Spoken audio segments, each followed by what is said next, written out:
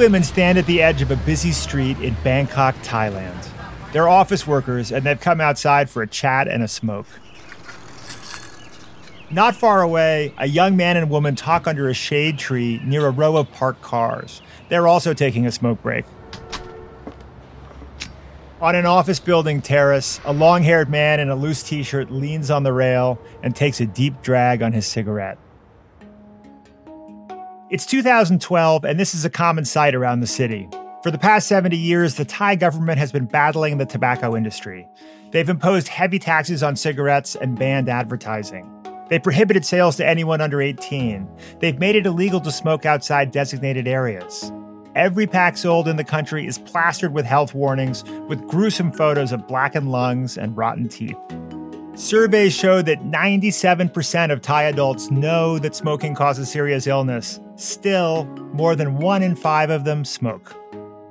Enter the smoking kid. A skinny boy in a black t-shirt approaches two men smoking on a busy sidewalk. He's maybe 9 years old, and he holds an unlit cigarette between his fingers. "Can I get a light?" he asks. The men say, "No, of course not. You know it's bad for you, right? Smoking causes lung cancer and emphysema." Meanwhile, a little girl with pigtails walks up to a pair of smoking women. She also holds up a cigarette and asks for a light. Again, no dice. "Don't you know smoking is bad for you?" they tell her. "If you get cancer, they drill a hole in your throat." Every smoker the kids approach has pretty much the same response. "Cigarettes are poison. Smoking is dangerous. Just don't do it." "If it's so bad," the children ask, "then why do you do it?" Then they hand them a flyer with a phone number for a national quitters hotline. The smokers are real, but the boy and girl are actors hired as part of an ad campaign designed by Ogilvy Thailand for the Thai Health Promotion Foundation. The kids are mic'd and the encounters are filmed from a distance. The foundation airs the clips on Thai TV. They post them online and get hundreds of thousands of hits. Calls to the quit line jump 40%. All for a budget of $5,000. For Jonah Berger, author of a new book on changing people's minds, it's a great example of a powerful truth. That the best way to try to convince people of something is to get them to convince themselves.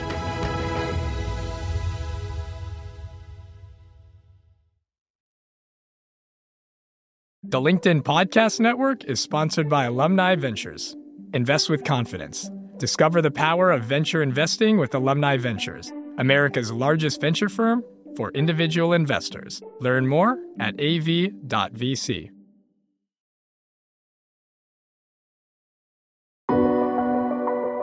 From Wondery, I'm Rufus Griscom, and this is The Next Big Idea.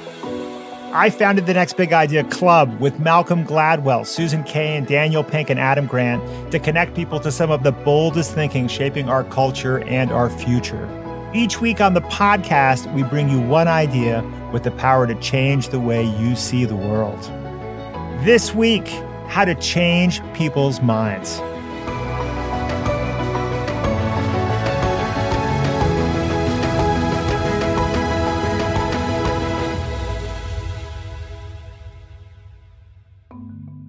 When Wharton School professor Jonah Berger set out to write a book about persuasion, he talked to salespeople, CEOs, hostage negotiators, substance abuse counselors, and a slew of others. He wanted to know, why is it so hard for people to change their minds? What stands in the way?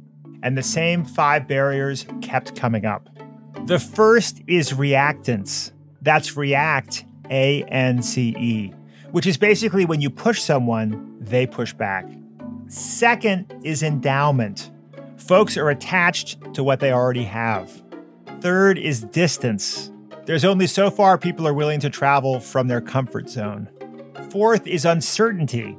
If people have doubts, it's hard to get them to accept something new. And fifth is what Berger calls corroborating evidence. That is, for people to be convinced of something, they need to hear it from more than one source. Berger looked down at his notes and beheld a pretty freaking awesome acronym. REDUCE. It wasn't just a random memory aid. It was the essence, it seemed to him, of what it takes to change people's attitudes and behaviors. Not more persuasion, but less friction. And he spells it all out in his new book, The Catalyst, how to change anyone's mind. Jonah Berger, thank you for joining us on the Next Big Idea podcast. Oh, thanks so much for having me. So, Jonah, you are a professor of marketing at Wharton, and you've written a book called The Catalyst, which is on a topic of, I think, universal interest, how to change people's minds. What caused you to want to write this book? So a few years ago, I had an interesting change that happened in my life. So by training, I'm an academic. I have a PhD. It's in marketing. I'm a behavioral scientist. I do lots of academic research. I love teaching. I love doing academic research. I had some business experience, but actually not a whole lot. But I wrote a book called Contagious that really sort of changed my life to some degree. Suddenly, I was consulting for all sorts of companies, everything from big Fortune 500s like the Googles and the Apples and the Nikes of the world to small startups, B2B, B2C, services, ideas, products, everything in between. And I got to learn a lot about businesses and their challenges, people and their challenges. And I realized many of us have something in common, which is we all have something that we want to change. So we think about it in the business world. Great leaders want to transform organizations and employees want to change their boss's mind. Folks in marketing want to change consumer behavior, and folks in R&D want everyone else in the company to listen to them. If you think about our personal lives, we want to change our spouse's mind about where to go to vacation. We want to change our parents' mind about how often they come to visit, and we want to get our kids to eat vegetables. And same with society more broadly, right? Whether it's the Black Lives Matter movement or politicians or nonprofits, they all have something they want to change. But change is really hard. We push and we prod and we pressure and we cajole, and often nothing happens. And so what I wondered is, well, could there be a better way? Could there be a better way to change minds and drive action? And it turns out there is. It really requires a different way of thinking about how change works and taking a slightly different perspective. Let's start with our personal lives. On a human level, we all want to make an impact. We want to bend the world with the force of our will. People fantasize about bending spoons by concentrating. Wouldn't that be nice? But it would be far more useful to be able to actually change other people's minds now and then. This feels like a more difficult task than bending a spoon. You say that people are not like chairs. This was eye-opening for me. Why are people not like chairs? I think when we think about changing minds, we tend to resort to a certain type of approach. And I would describe that approach as pushing. We add more reasons, more facts, more figures, more information. We just assume if we just push people a little bit harder, they'll come around. And I think it's clear why we think that works. Going back to the chair you asked about, if there's a chair in the middle of a room and we want to get that chair to go in a particular direction, pushing is really good way to get it to go. And so we tend to think that same approach will work in the social world. That if I just push my spouse a little bit more, that if I just push the person that I want to go along, they'll do so. But there's a problem, which is that unlike chairs, when you push people, they tend to push back. And so what else can we do? And it turns out an interesting analogy comes up from chemistry. So obviously we think social change is hard. Change is even harder in the chemical world, right? So think about, plant matter being turned over eons into oil, or carbon being turned into diamonds. It often takes a long time for change to occur. And so chemists often add temperature and pressure to speed change. Right? So you want to turn one chemical into another chemical, you increase the heat, you put it under a lot of pressure, and eventually it changes. You push it harder, it changes. But they're a special set of substances that chemists often use to make change happen faster and easier. They don't add more temperature and they don't add more pressure. Instead, what they do is they lower the barriers to change. They figure out an easier way to make the same amount of change happen with less energy, not more. And these substances very simply are called catalysts. And when we think about catalysts and the lay way we use the word, it means a change agent, right? A catalyst is someone who encourages change to happen, but it actually has a much deeper meaning than that. True catalysts, they don't push harder, they don't provide more facts or more reasons or more information. Just like catalysts in chemistry, they identify the barriers to change and they mitigate them. They lower the obstacles and they make it easier for change to occur. I think a good analogy to me is thinking about getting in your car. You want to get your car to go. You stick your key in the ignition, you turn the key, and you push your foot on the gas. When we want people to change, whether in our personal lives or professional lives, if they don't move, if they don't budge, we think we just need more gas. If we just push harder on that gas pedal, the people or the car will go. But sometimes it's not about stepping on the gas. More often, it's about removing the parking brake. We're so focused on pushing, we never take a moment to go, well, wait a second. Why hasn't that person changed already? What's the thing getting in the way of them changing? And rather than just adding more pressure and more pushing, how can I get rid of that obstacle and make them more likely to change? You point out that we all have this kind of built-in anti-persuasion radar. I love this notion. We're just highly skeptical when we think someone's trying to persuade us of something. And I think we feel this, right? We feel it when the TV commercial comes on or when somebody is kind of overly headstrong with an argument. There's just a door that closes in our minds when we feel like we're being sold. And I wonder, where does this come from? Why do we respond this way? Yeah, I think there's a story that illustrates this really nicely. A number of years ago, Tide, owned by Procter & Gamble, wanted to make doing laundry easier for folks. And so they come up with these things called Tide Pods. They're basically little packets of detergent done in a particular way that allows them to release different things at different times. And they spent a huge amount of money on marketing, over $100 million, thought it had a big opportunity to take a big chunk of the over $1 billion laundry industry. So Tide Pods come out. And they do okay, but then something interesting happens. A few years later, there's a problem. And the problem, very simply, is that people are eating them. Now, I pause there for a second because someone listening to this is going, wait, I must have misheard him, right? There's no way people are eating Tide Pods. Aren't they filled with lots of chemicals? They are filled with lots of chemicals. And people are eating them. Why? Well, there's a funny video on College Humor. There was a satirical article in The Onion. Soon, young people, for the most part, are challenging each other online to eat Tide Pods. It's called the Tide Pod Challenge. And so the Tide executives do what anyone in their right mind would do in this situation. They issue an announcement telling people not to do it. They say, hey, don't eat Tide Pods. And in case that's not enough, they hire a celebrity, Rob Gronkowski of New England Patriots fame, to shoot a sort of quick public service announcement saying, should every Tide Pods? No. Eat them in some cases? No. Put it online, social media. They'll pay attention to Gronk. They may not listen to us, but they'll listen to Gronk. Gronk tells them no, they won't do it. And that's exactly when all hell breaks loose. So if you look at Google search data, there's a 400% increase in the searches for Tide Pods and things like the Tide Pod Challenge. Visits to poison control shoot up as well. In the next 2 weeks or so, more people come into poison control with similar sort of issues than had come in the 2 years prior. Essentially, a warning had become a recommendation. Telling people not to eat Tide Pods had made them more likely to do it. Now, that's an interesting story. It's sort of a cute, interesting anecdote, but I think it shows a much broader principle, which is when you tell people not to do something, it often makes them more likely to do it. Or even when you tell them to do something, it can make them less likely to do it. Because people tend to want to do the opposite of what we suggest, right? And essentially, this is about the principle of reactance. We love to feel like there's freedom and control over what we're doing. Why did I buy a certain product, use a certain service? Why am I choosing to wear a mask or not? Why did I go watch this movie rather than some other movie? I chose it. I'm in the driver's seat. I'm the reason that I'm doing that particular thing.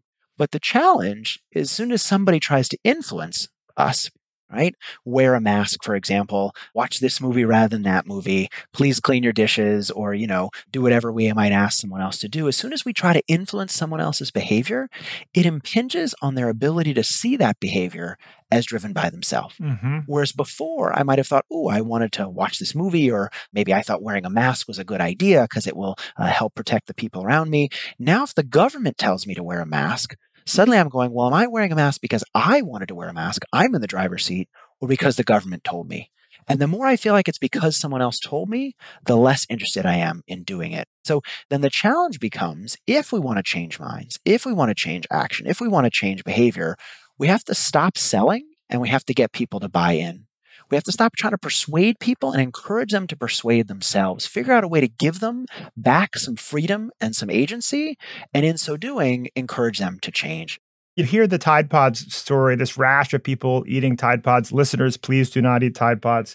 And on the one hand, you think Darwinian awards, like this seems poorly aligned with survival impulses. Like, why would we evolve this kind of contrarian impulse? On the other hand, as you point out in the book, our instinct to protect our freedom of choice and our autonomy as individuals is just deeply, powerfully ingrained. You ever think about sort of from an evolutionary point of view, were there snake oil salesmen in our ancestral environment, hucksters selling loincloths? Like, how was it that we developed this incredibly kind of ferociously independent, freedom-loving instinct? I think part of it is growing up, right? Part of it is developmental. When we're young, We are very much part of our family, and that's who we are. But as we get older, part of our job and our role is to sort of distinguish ourselves and separate ourselves. Yeah. And so I think that's why you see a little bit of the pushing back. But I very much agree with the point about sort of, is this always evolutionarily right? And, often finding the cases where people do weird things provides deep insight into human behavior. I was writing the book. I wrote the Tide Pod story. I thought it was an interesting story. But I was like, things like this don't ever happen. And then COVID and coronavirus come, and you've got all these people that aren't wearing masks, aren't doing social distancing. And part of the reason is because other people are telling them what to do, right? The government just took the same playbook that they've always had. If it's a health behavior and it's a good idea, do more of it. Right? Eat more vegetables, exercise more, wear masks. If it's a bad behavior, tell people not to do it. Don't drink and drive, don't smoke, and in this case, don't go out of your home for a period. And while that seems like a really clear way to communicate information, in many cases, I think it had adverse effects. Because some people might have said, well, look, yeah, sure, I'd wear a mask myself. I mean, if I was making the decision, maybe I'd wear a mask. But if you're telling me to do it, well, now I don't want to, right? I don't want to seem like I'm just following along with whatever you're suggesting. I want to feel some freedom and some independence. I noted that Governor Cuomo in New York was quite good about saying, these are our recommendations, and we trust New Yorkers to do the right thing. And I'm presenting you with all this data, and that appeared to be relatively effective. Yeah, I mean, the goal, again, is to give people some of that control, right? I mean, if he tells you wear a mask, you kind of say, screw you. Who are you to tell me what to do? If he says, here's the information, you can make whatever choice you want, you go, let me look at that information. Well, let me see. It seems like a really bad idea not to wear a mask. Notice he gets to choose what information he's giving you, right? So he's not just giving you any information. He's guiding the journey. It's not completely hands-off, but he's also not forcing you in a particular direction. I mean, if you tell people wear a mask, they're going to say, don't tell me what to do. I can do whatever I want. If you instead say to people, hey, imagine you brought your elderly mom and dad or your grandparents or your, 8-year-old son or daughter to work. Would you wish that everyone else was wearing a mask when you brought them into the office? Person would probably think about it and go, well, yeah, actually, I probably would. Well, then why aren't you wearing a mask right now? Right? And again, not telling them what to do, but really providing them with the questions that guide and shape that journey, that encourage them to reach a desired conclusion, but don't force that conclusion. And we had a really extraordinary example of this at the top of the show with the story of the Smoking Kid campaign in Thailand. Yeah. So what I think is really clever about that campaign is very similar to what we just talked about with someone in the office, right? If you tell someone don't smoke, they'll say, don't tell me what to do. It's my freedom and my right to smoke. I can do whatever I want. But if you instead say, hey, would you want an 8-year-old kid to smoke or a 10-year-old kid to smoke? You'd, of course, say no. And in fact, if that kid asks you, hey, can you give me a light? You'd say no, just as they did in the campaign. And then if you encourage people to sort of notice what they did, say, you're smoking, but you're telling kids not to smoke, implicitly what you're doing is you're saying, here's your attitude, here's your action, and they don't line up. I'm not going to force you to make them line up, but I'm going to draw your attention to this inconsistency. Cognitive dissonance is going to do the rest of the work, right? Your own mind is going to do the rest of the work to say, hey, I've got a choice now. I can either keep smoking and tell that kid that smoking is okay, or maybe I should think about smoking a little less myself. I need to bring those two things in line, and so I'm going to do the work to bring them a little bit more in line. And I think it's a really powerful strategy. In an office context, for example, I was talking to someone who was trying to get a colleague to kill an old project. Right? So I had this old project that was way over budget and wasn't performing as much as they'd hoped. And, they were still throwing money at it. And every time they told the colleague, kill this project, colleague would say, no, it's my favorite project. I like it. I don't want to kill it. And so instead, the person took a slightly different tack. They said, given what we know now, imagine another part of the organization wanted to do a similar project, or imagine someone at a different company wanted to do a similar project. Would you recommend that they do a project like that? And the person said, well, no. I mean, given what I know now, I didn't know it at the beginning, but now I know, it didn't work out. We lost all this money. Okay, great. Why are we still doing it? Because again, you're not telling them, hey, kill the project, but you're pointing out, if you wouldn't recommend this to someone else, why are you continuing to do it yourself? And so pointing out that gap, highlighting that gap between attitudes and action, encourages people to do the work themselves. Highlighting gaps, letting people convince themselves, giving them a sense of autonomy and control, powerful strategies for getting someone to kill a project or buy a product or even stop smoking. But how can we be catalysts in our own lives?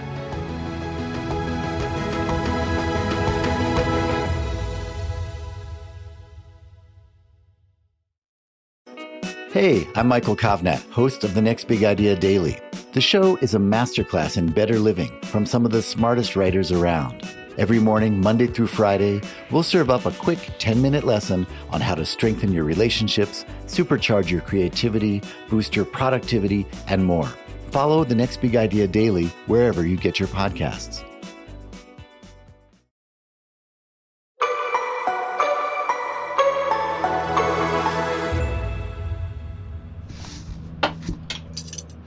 It's a Sunday morning in Lincoln, Nebraska, 1991.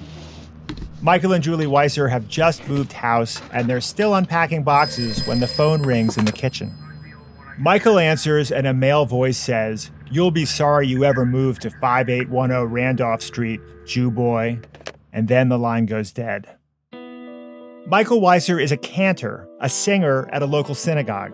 Lincoln is a mostly evangelical town, and the Weisers have heard the occasional slur, but they've never been threatened directly like this. The fact that the caller knows their address is especially disturbing.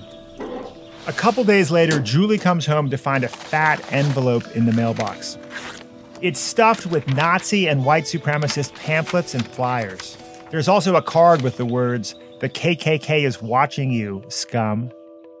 Worried for their kids, they call the police, who tell them they suspect a man named Larry Trapp. Trapp is Grand Dragon of the White Knights of the Ku Klux Klan. He's the highest-ranking Klansman in Nebraska. The police have hauled him in countless times. They suspect he was behind the recent burning of a Vietnamese refugee center. He's known to stockpile weapons and explosives. The Weisers change the locks on their doors. They vary their routes to work and to school. Julie asks around about Trapp. It turns out he's severely diabetic. He's nearly blind, and both his legs have been amputated. But he's so violent and abusive, none of the local doctors want to treat him. Michael hates being held hostage to fear, so he finds Trapp's phone number and calls him. There's no answer. He calls again and again. Finally, he leaves a message. He says, "Larry, you better think about all this hatred you're spreading, because one day you're going to have to answer to God." Just saying it gives him relief. So he keeps phoning and leaving messages. He calls them love notes. "Why do you hate me?" he says. Or, "Larry, there's a lot of love out there, and you're not getting any of it." Then one day, Larry picks up. He swears at Michael and asks him why he's harassing him.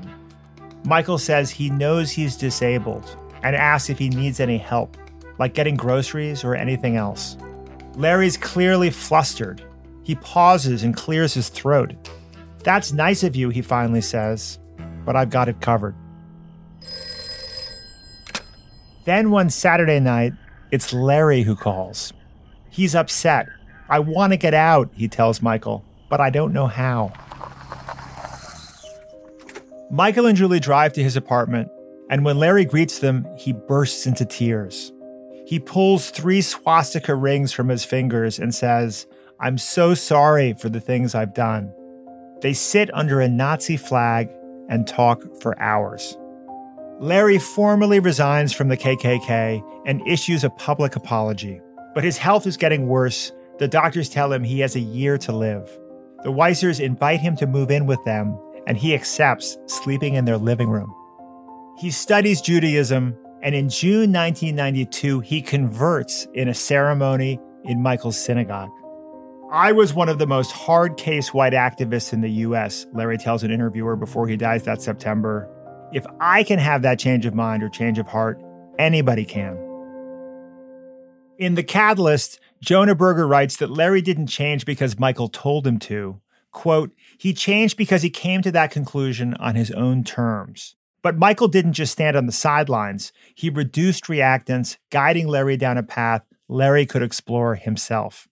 I think there are 2 interesting things about this story. The first is when writing this book and having the subtitle, How to Change Anyone's Mind, I got a lot of pushback from various people that said, yeah, you can change some people's mind, but you can't change everybody's mind. And so one question was really, can we change anyone's mind? Can we really find some situations where you wouldn't think someone would change their mind, but they did?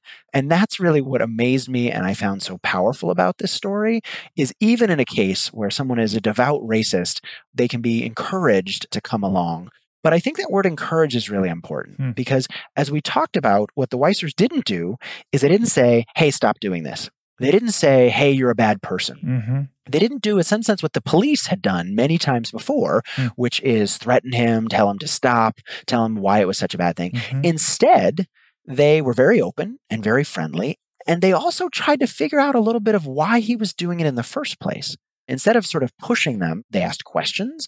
Instead of trying to persuade them or telling him, hey, what you're doing is terrible, which it obviously is and was, instead they sort of said, we're here, we're open, we're listening. If you want to come talk, come talk.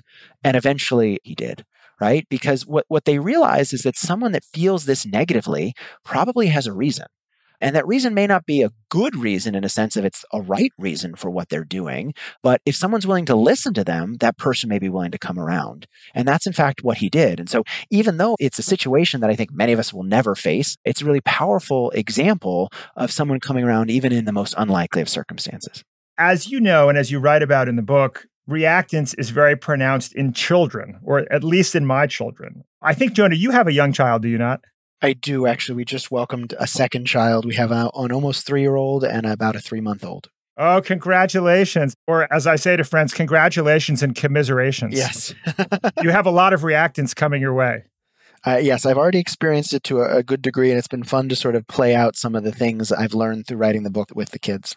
I wish I had read this book 10 years ago when my children were your children's age. You'll have the benefit of this research behind you because there's really a lot of highly relevant and practical parenting advice in this book.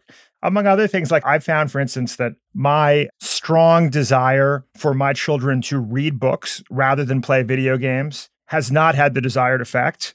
It's sometimes occurred to me that had I said, we're going to have reading time limits in this household. You are not allowed to read for more than 45 minutes per day in this household. That might have been more effective than my eat your kale and read your books encouragement. Certainly, yeah. And I think what I find interesting is we all see reactance in kids, right? We tend to think it's like a teenager thing. We do it all the time. We do it with our spouses. Sure. We do it. One of my favorite examples of this in a family context is, if someone says, what do you want to do this weekend? That person could either be your spouse or your friend. And you say, let's go to a movie. You may not have even cared that much, but you came up with something to do. The person will often say, no, I don't want to do that. If they had come up with it, they might have liked it just fine. But the fact that you suggested it, again, that radar goes off. Okay, you want to see a movie. Well, let me think about that. Let me think about all the reasons why that might not be the best thing. And so one thing I talk about in the book is essentially providing a menu or giving people a choice, right? Rather than saying, let's go out to the movies, say, hey, we could go out to the movies or we could go to Chinese food. At least pre-COVID, we could do those things. And so now suddenly you've shifted the role of the listener. Right? Rather than sitting there and thinking about all the reasons why they don't like what you've suggested, now you've put them in a different position. Now they're thinking about, well, which of these two things do I like better? And because they're thinking about which one they like better, they're much more likely to choose one at the end. And notice you're not giving people 10 or 15 or 100 choices. You're giving them a limited choice set, but you're choosing the choice set. Right? You're guiding that journey by giving them a set of options that you're pretty happy with and letting them choose from within them, making them feel like they have some freedom and some agency and control, but also encouraging them to go in the direction you want them to. Yes, I love the would you rather start with carrots or broccoli, providing a menu, very, very effective. Del McCoury, the legendary bluegrass musician, was asked how his two sons became virtuosos, also as bluegrass musicians. And he said, oh, that was easy. I just put a mandolin on the bed and said, don't touch it. Which I think is kind of great. I mean, I wonder if there are ways to just sort of use that kind of reverse psychology. Yeah, I mean, people even do things like they say, look, you can't have your broccoli until you finish your chicken. Right? Okay, fine, but I really want it. I can't have it yet. Or, okay. And so it encourages them to eat the other healthy thing. You're not saying, hey, you can't have your broccoli until you eat your ice cream, but you're setting it up that the reward isn't the ice cream. The reward is the broccoli, which makes it more desirable. One of the things I realized reading your book, it's not just other people who are intransigent and stubborn. Often our own minds need changing. Do we need to catalyze ourselves? How do you think about applying the insights in this research to our relationship with ourselves? I really wrote the book with changing others in mind because I think that's something all of us come across. And this is not designed as a self-help book. It's not a 10-step program to doing whatever you're hoping to achieve, but we can use a lot of these ideas to change and help change our own minds. So The idea of corroborating evidence, for example, that fifth barrier that I talk about, is really all about multiple sources, multiple pieces of proof or evidence changing minds, right? We can use that to encourage us to change our own behavior. The idea of asking for less and asking for more, chunking the change that I talk about in the distance chapter, we can apply that same idea to our own goals and our own habits and our own behaviors. And so I think we can really use similar ideas to change our own behavior. So we've talked about reactance. Now, E is for endowment, as you said, which I understand to be the idea that people value the status quo and find it hard to let go of things they're invested in. Yeah, there's sort of two directions to think about change, right? We're not just trying to get someone to do something. Anytime we're trying to get them to change, we're getting them to switch from one thing to something else. And there are actually two separate pieces of that are quite important. So endowment is about our attachment to what we've been doing. It really doesn't have much to do with what's coming up, the new thing, the thing we're trying to get people to switch to or change to. It's really just we're attached to old things, right? The longer you live in a home, for example, the more value you think it has, even above and beyond market price. We tend to do the same stuff again and again. We become emotionally attached to it. It's hard to let go. On the other side, we're also neophobic. We're also scared of new things, in part because new things always involve uncertainty, right? And so it's both that we're attached to the old things, and that's what endowment is about, but also it's about that new things involve some level of uncertainty, and that uncertainty is a barrier we have to reduce. I love the example of the simple white mug, where if you show people this very simple, plain, normal white mug with a handle and ask, what would you pay for it? The average response is $3. If you say, this is a white mug that you own, how much would you sell it for? The average ends up being $7, right? An extraordinary disparity. And I think what that shows is if we're already doing it, if it's our mug, we value it more than if it's a mug that's not ours, right? Because it's ours, because we've been endowed with it, because we're attached to it, and for a variety of other reasons as well, we value it more. And the same thing is true more generally. We don't often pay for mugs, and so mugs are a little bit of a weird thing to think about. But an idea, if it's our idea, we think it's a better idea than if it's someone else's. If it's the product I've been using, we think it's going to be better than the product I haven't used yet, right? We become attached to that thing, and it's hard to let it go. Let's talk about some of the ways that these principles can be applied to changing the world on a broader scale. One story that's top of mind for many of us right now is the way the killing of George Floyd by police in Minneapolis in May has catalyzed a major movement all of a sudden. Certainly. I mean, I think what we've seen with Black Lives Matter and a lot of social movements recently really echoes a lot of what I discuss in the book. There's two things to separate, right? One is how much attention an issue gets, and another is whether that issue drives actual change. We've looked at some data in a variety of different situations. So things like school shootings, for example, or support of a variety of issues. And what we see is when those things are condensed in time, so let's say two things happen. There are two school shootings. When they're closer together in time, it's more likely to drive action. And what's a little bit weird about that is it's the same thing, right? Shootings are terrible things. Over a 6-month period, whether 2 shootings, one today and one in 5 months versus one today and one next week, it's the same number of shootings. But what having them condensed does is it provides, in some sense, more ready, accessible information that this thing is a problem. There's a nice sort of proverb that someone shared with me, which goes something along the lines of, if a person says you have a tail, you laugh. But if 5 people say you have a tail, you turn around to take a look. Yeah. And that is the core, is what the idea of corroborating evidence is, right? One thing happening provides some information, right? One friend of yours, for example, putting solar panels on their home, that's interesting. Okay. Not enough to sort of tip the scales to make me do it. But 2, 3, 5, 7 people is much more likely to drive action. And what's I think interesting about that is, sure, the same person could come back and tell you again why it's great, right? They could say, oh, I put solar panels on my, let me tell you more reasons why it's good. And you might think, well, more information from the same person is equally good for 2 different people. But it's not, right? Because when you have 2 different people doing something, it provides more evidence that, wow, different people, even in slightly different circumstances, found this thing valuable or found it important, so it's worth doing. And so what the research sort of suggests is, if we want to change minds, first, use multiple sources, use corroborating evidence. When I talk to substance abuse counselors, for example, they often use interventions. Interventions work for a variety of reasons, but part of the reasons why interventions work and are so effective is a whole bunch of people come together to say the same thing at the same time. Sure, a sister and a cousin and an uncle might have all said the same thing, but it's spread out over time. Condensing that at one point in time makes people realize, wow, this is a really big problem and I should take action. And the same thing is true in a business context, in a personal context, or in a context of social movements more broadly, right? Focusing attention on something in a short period by having multiple occasions and multiple news articles written about an issue is more likely to drive people to think it's big enough that it requires solving.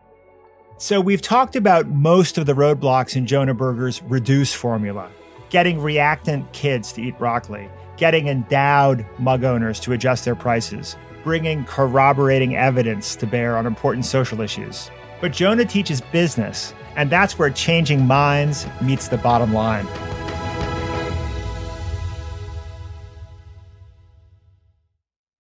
The LinkedIn Podcast Network is sponsored by HubSpot. More to-dos, less time, and so many tools to keep track of. Doing business can be hard, but you don't need a miracle to hit your goals. You just need HubSpot. Their all-in-one customer platform can make growing your business infinitely easier. Imagine this: higher quality leads, fast closing deals, wildly happy customers, and more benchmark-breaking quarters. It's not a miracle, it's HubSpot. Visit HubSpot.com to get started today. Over at the Next Big Idea Club, we're all about reducing barriers and knocking down roadblocks to feeling the power of big, bold ideas. We're also dedicated to making it as easy as possible for you to join. We're a vibrant online community of readers and writers and lifelong learners, and we'd love for you to be a part of it. Sign up for 3 months for free and get the best in new life-changing nonfiction books, along with video and audio from the authors themselves that let you absorb their key ideas in just minutes. Check it out at nextbigideaclub.com. That's nextbigideaclub.com.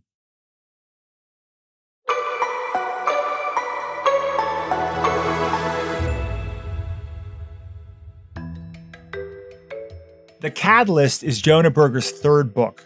The first was the bestseller Contagious from 2013, about why some products and ideas catch on while others don't. In 2017, he published Invisible Influence, on the hidden forces that shape behavior. His ideas on why we do what we do and how we can do it better have put him on the A-list of American business writers. It's no wonder that The Catalyst takes many of its examples from the business world. Let's get into how we can apply these principles to be more effective at work. I love the story of shoesite.com. Could you share that with us? So a number of years ago in San Francisco Bay Area, a guy was walking on a mall looking for a pair of Airwalks. One store had the right color, but not the right size. Another store had the right size, but not the right color. And it was the era of the dot-com boom out in Silicon Valley. And he was sitting there going, well, why isn't there a site online where people can buy shoes? I mean, rather than having to go from store to store and hope they have the right color and the right style and the right size, I mean, I know what I want. Why can't I just go online and find it? And so he starts a company called shoesite.com. And shoesite.com sells shoes online, but it was having some trouble. And this was early 2000s. And it's easy today to think about, we get everything online. We get mortgages online. We get pets online. We find spouses online, houses online. But initially, that wasn't necessarily the case, right? E-commerce had some trouble getting off the ground. People didn't know the companies they were buying from. They were used to seeing physical goods in front of them. And so they were a little bit worried about shopping online. And so they got some traction, but not enough. They thought about dropping prices of the shoes, but that wouldn't make the shoe companies happy. And so they had to figure out some way to get some more customers. People were used to buying shoes offline. They essentially wanted to try the product before having to pay for it. And so they were sitting there going, well, what can we do? We can't set up physical stores. That's not going to work for us. So instead, in sort of a stroke of genius that seems obvious today looking back, but at the time was sort of unusual, they said, let's try shipping people shoes for free. Now you can get as many pairs of shoes as you want for free. And you can also send them back for free.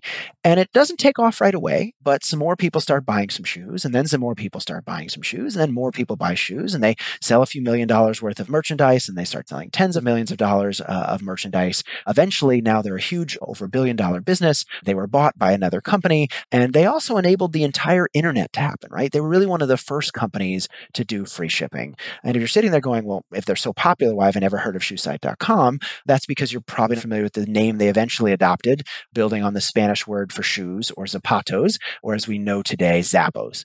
And Zappos was one of the first companies, if not the first company, to do free shipping online. And you might be sitting there going, well, why does free shipping really matter? But if you think about it, the way shopping online works is if there's no free shipping, you have to pay money to get a product. Only then do you get to see if you like it. And if you don't like it, you have to pay people then to send it back, which is terrible, right? If I told you that there was a magic box and you could stick some money in that box, and then you'd have to stick some more money in that box and it would give you something. And then if you didn't like that thing, you'd have to stick even more money in the box and then it'd give you some of your money back. You'd say, well, I'm not playing that game. That sounds like a terrible game. That was internet e-commerce shopping at the time. And so what free shipping did is it allowed people to experience the offering. Right? It allowed people to say, hey, look, I want to figure out if I like these shoes. I want to try them on. I want to look in the mirror. What it did is, at the core, is it reduced the uncertainty. It wasn't just that it made shoe buying cheaper. Yes, free shipping makes shoe buying cheaper, but other research shows that you can discount a product by $10 or even $15 and still not have the same impact as free shipping. Because it's not just that it's expensive, it's that people are uncertain. I don't know whether I'm going to like this thing or not, and I don't want to have to pay for the privilege of reducing that uncertainty. Anytime we're dealing with change, you're always asking people to do something new. Whether it's buy a new product, use a new service, whatever it might be. And there are always some switching costs. Right? You have to pay for a new phone. You have to figure out how to integrate a new software package or whatever it might be. But it's not just that there are costs, right? Think about when the costs occur and when the benefits occur. Usually the costs of change are now. I have to pay for that product up front. I have to install that product before I can actually use it. Yes, you buy a new phone, but you don't actually figure out if it's a better phone until you've used it for a couple weeks. Yes, you might start using a new software program, a new service, and it might make things faster and easier, but you're not going to know until you've used it. And that's that cost-benefit timing gap. That's the challenge. Whenever we're asking people to make a change, costs are now and benefits are later. And to make it even worse, the costs are pretty certain, but the benefits are uncertain. How can we make it easier, mitigate that barrier by making it easier for people to experience something themselves? Another piece of the Zappos story that you may remember, I bet, Jonah, you read Eric Ries's book, The Lean Startup, is that having been an entrepreneur myself for a few decades, there was also uncertainty for Zappos among investors. And they also did this clever thing, you may recall, which is to test the concept. They put up a website and they sold people shoes, and they walked down to a shoe store, paid full price for the shoes, and shipped them to people at a loss in order to test whether people would actually buy shoes online. So in that sense, they were addressing the uncertainty of investors and of the entrepreneurs themselves in confirming, will people actually buy shoes online?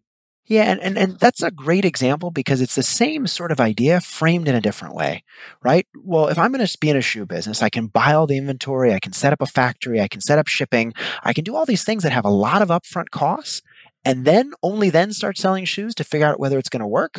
That's a lot of upfront costs before I get any sense of whether it's actually going to work.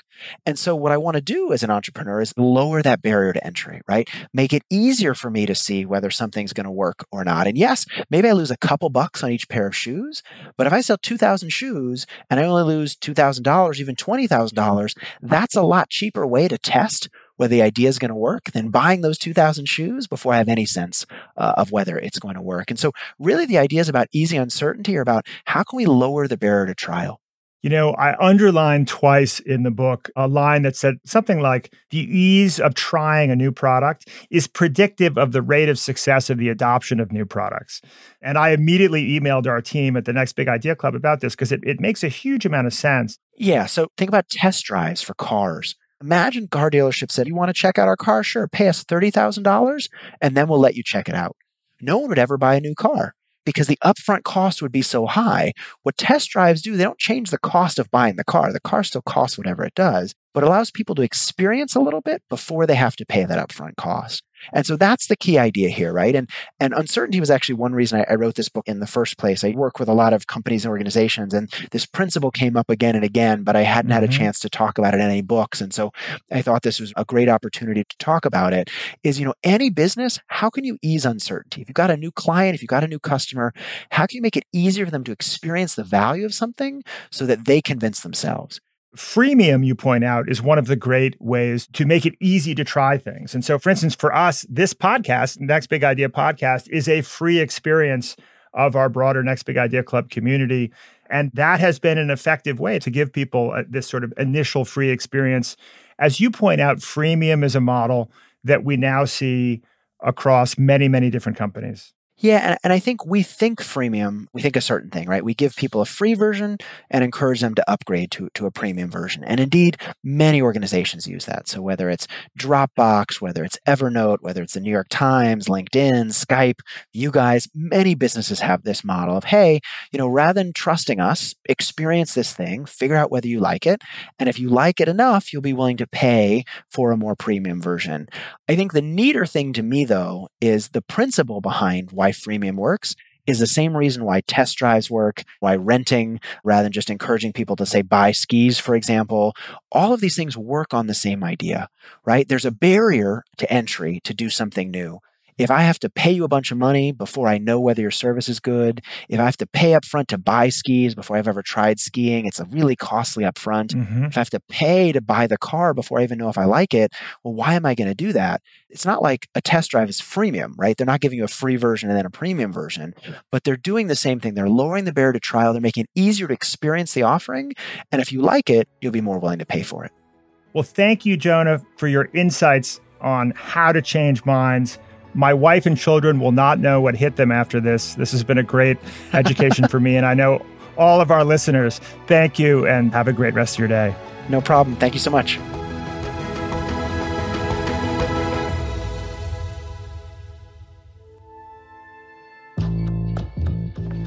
From Wondery, this is The Next Big Idea. If you have thoughts about The Catalyst or any of the other books in our series, we'd love you to join the conversation with me, Jonah Berger, and other writers in this series at nextbigideaclub.com.